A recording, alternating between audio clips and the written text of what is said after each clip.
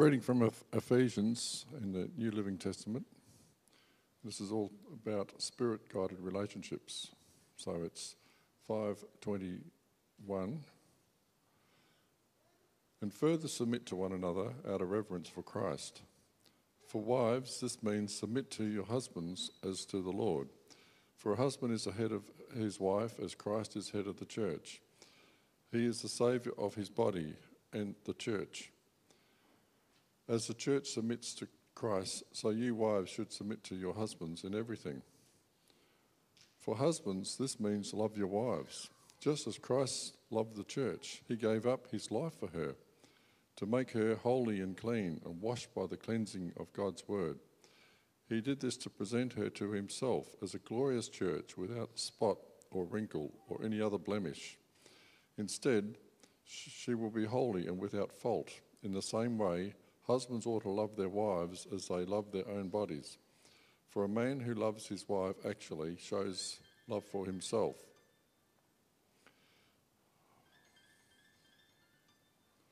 And we are,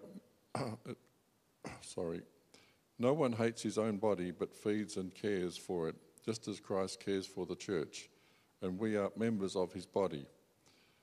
As the scriptures say, a man leaves his father and mother and is joined to his wife, and the two are united into one. And this is a great mystery, but it is an illustration of the way Christ and the church are one. So again I say, each man must love his wife as he loves himself, and the wife must respect her husband. Children, obey your parents because you belong to the Lord. For this is the right thing to do. Honour your father and mother. This is the first commandment with a promise. If you honour your father and mother, things will go well for you, and you will have a long life on the earth. Fathers, do not provoke your children to anger by the way that you treat them. Rather, bring them up with the discipline and instruction that comes from the Lord. Slaves, obey your earthly masters with deep respect and fear. Serve them sincerely as you would serve Christ. Try to please them all the time, not just when they are watching you. As slaves of Christ, do the will of God with all your heart. And so ends the reading of God's word.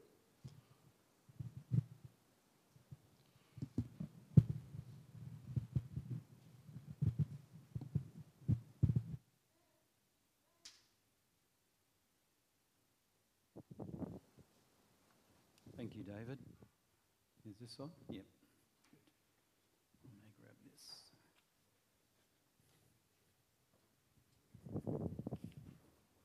Thank you. Morning, church.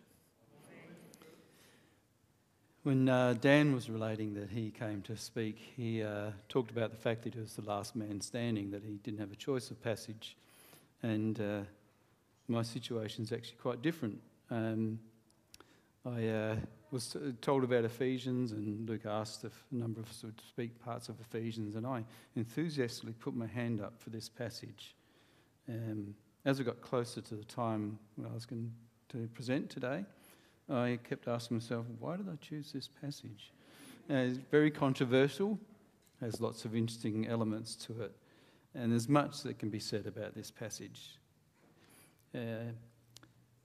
Some of the controversy won't be addressed today. I'm not going to cover everything, but I believe that what we look at today is part of the significant message of this passage, and I certainly pray and hope that it's going to be a blessing and use to you in your walk.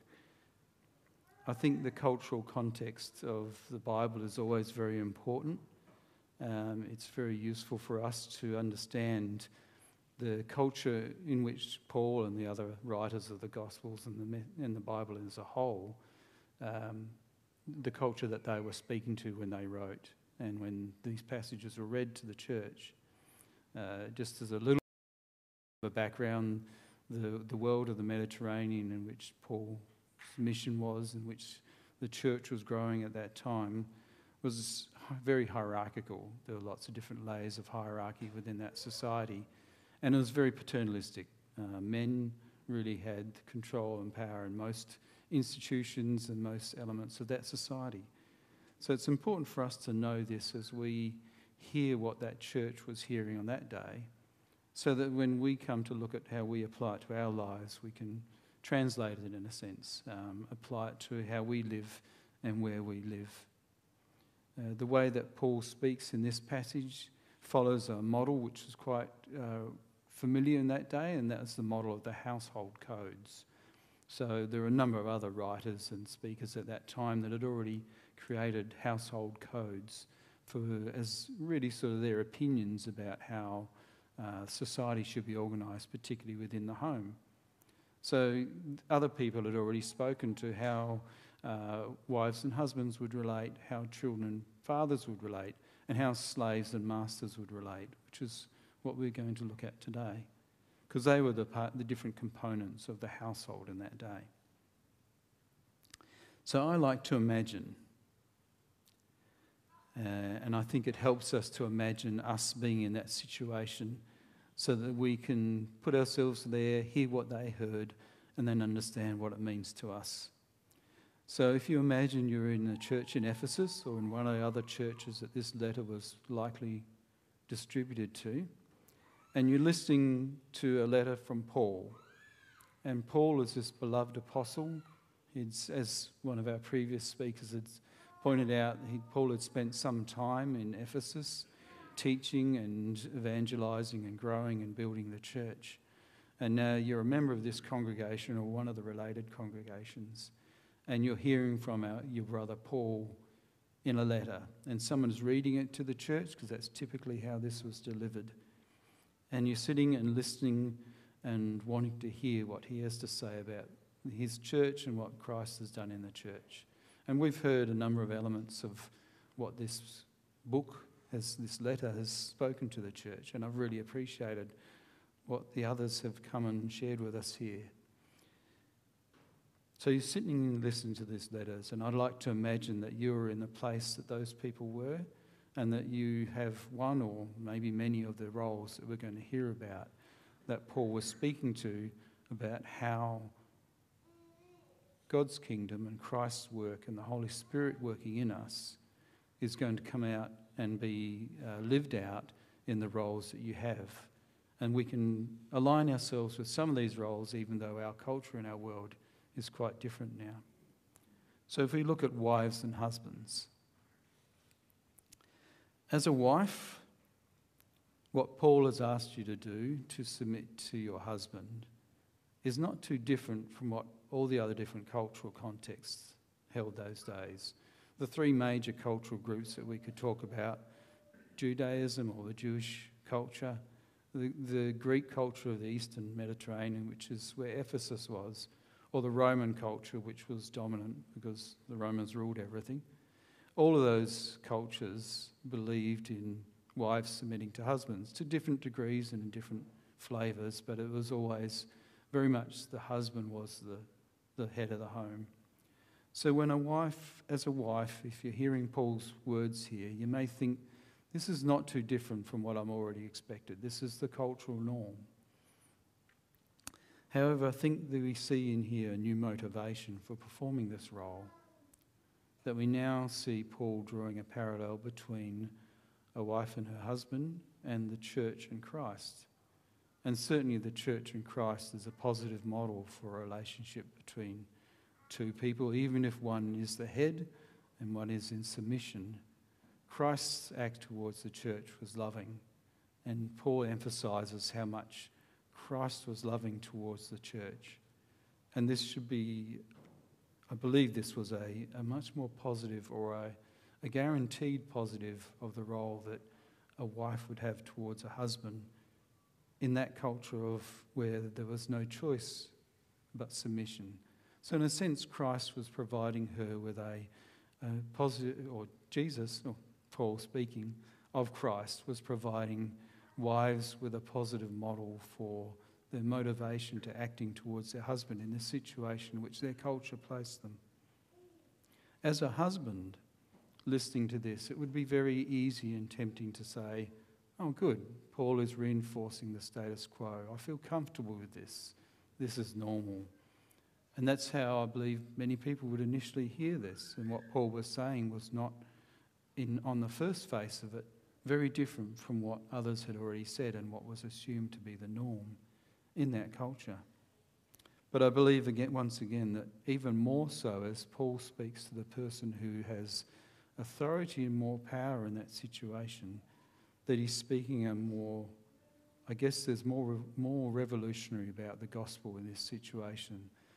Although I think it changes and defines both roles, there's something quite dramatic, even though on the face of it, it's support of the norm. So Paul now emphasises the responsibility of husbands to love. And this was not as greatly emphasised in that culture. So this was quite radical from the cultural perspective that was held then. So rather than just emphasise that the husbands had authority and that the wives should be obedient, Paul challenges husbands to love their wives as Christ loved the church, laying down his life for the church.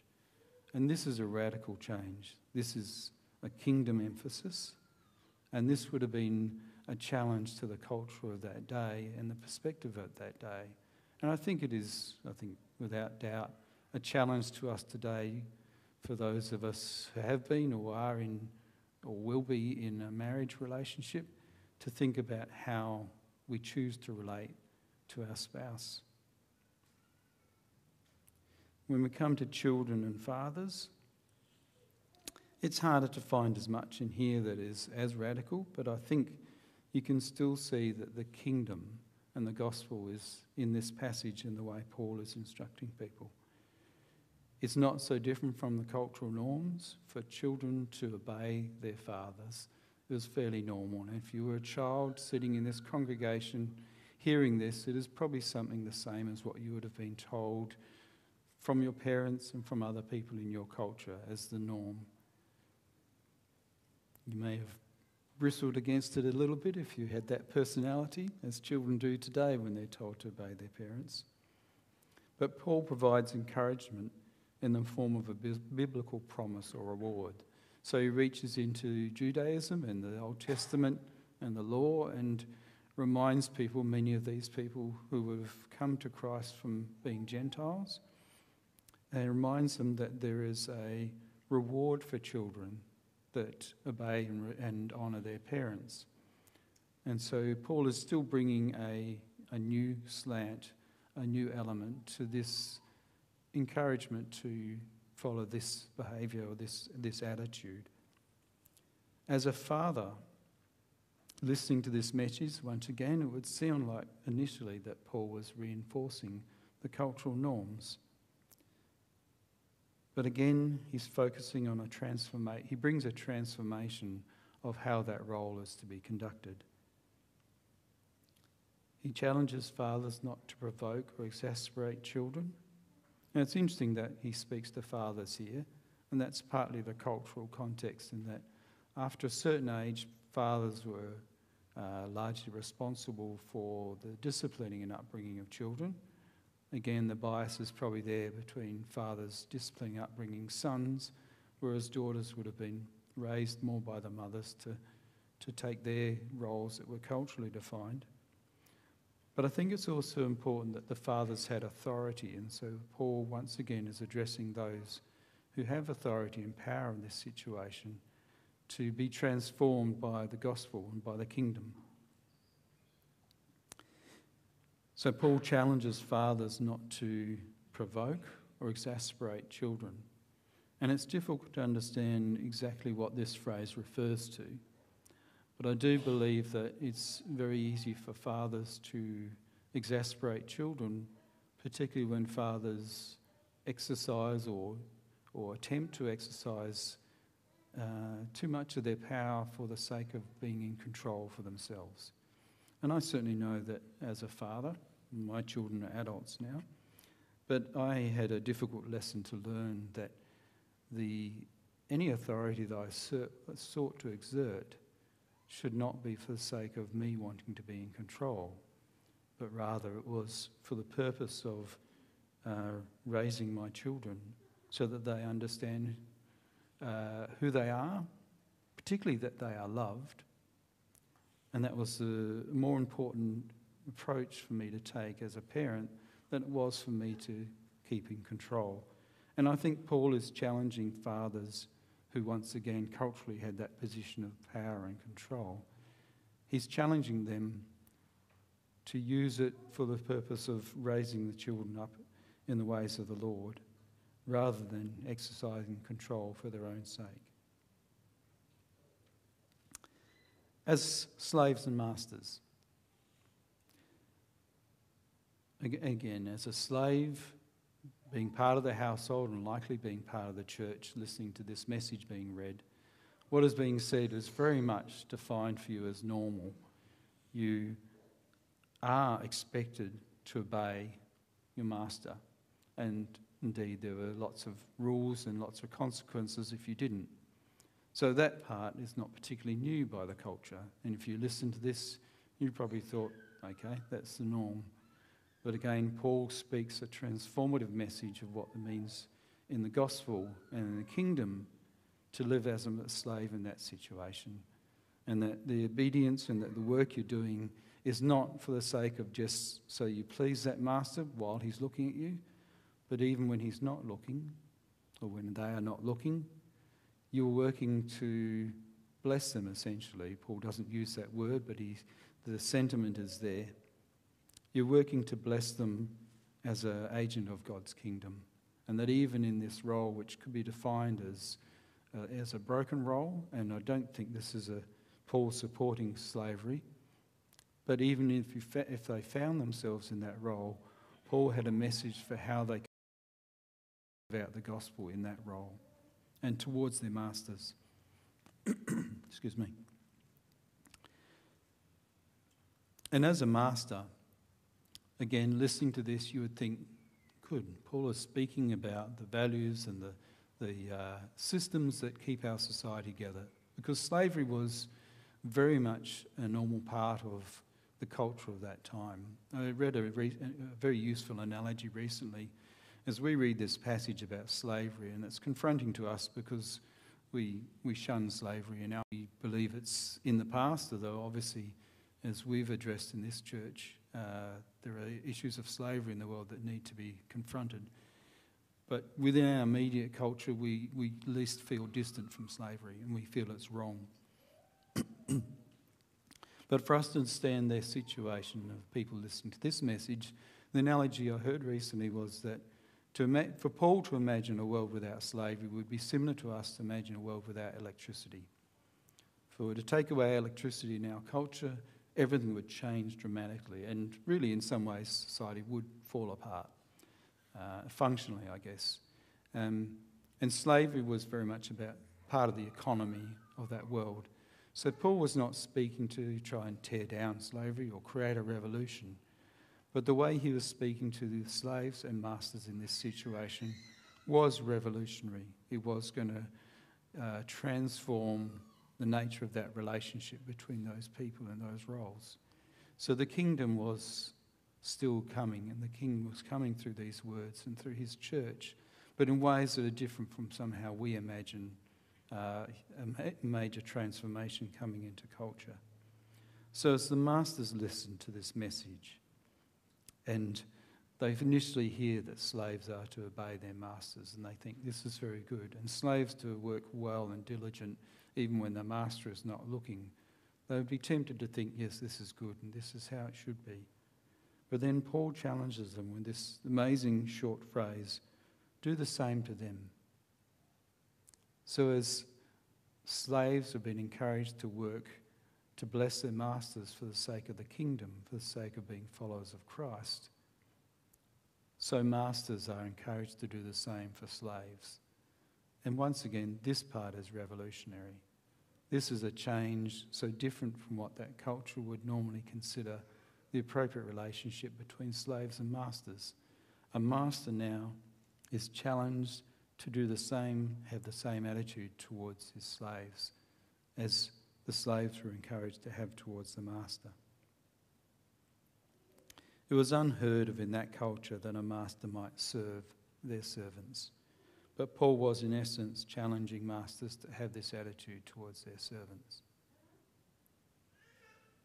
I think one of the applications we can apply for these sort of relationships is to translate slave and masters as into employees and employers, or as whatever the role is, particularly towards a manager and a manager's attitude towards those whom they manage.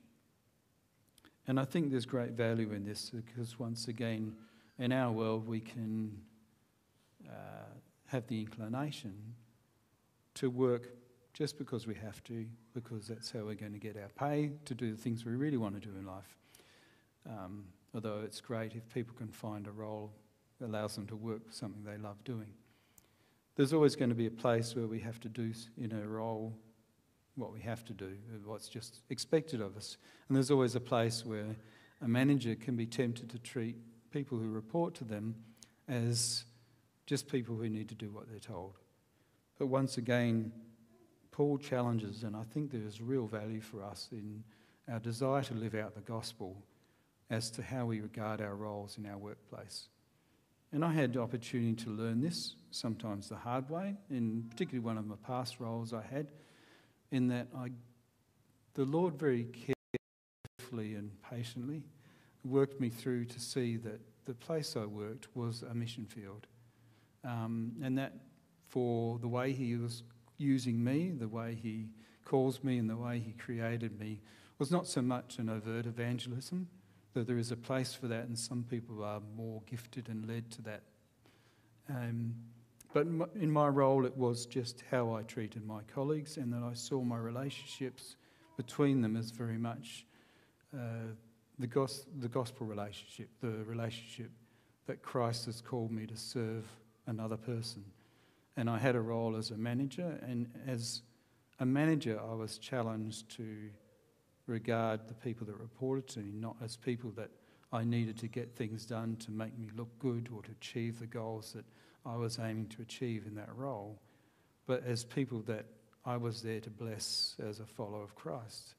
And this was opportunity, and I got to cherish that opportunity that I had to be a blessing to people in the workplace, and to see the gospel lived out there, and to even be used of Christ as a witness. There's plenty that I would have done wrong in that role, but God's not limited by that. And he provided opportunities to be a witness in that situation. And I think when Paul challenges us as employees or employers or managers or reports, as we're called these days, to live our roles in a way that is about our gospel witness and about a testimony of what Christ is doing in us and what Christ has done in us as part of his church. I think much of the messages that's come before from Ephesians have been very useful and supportive in this. I liked the emphasis on be different or live different. And I remember Greg's before, during, after, I think it was, or a model of transformation like that. And I think this passage and these messages must be kept in that context.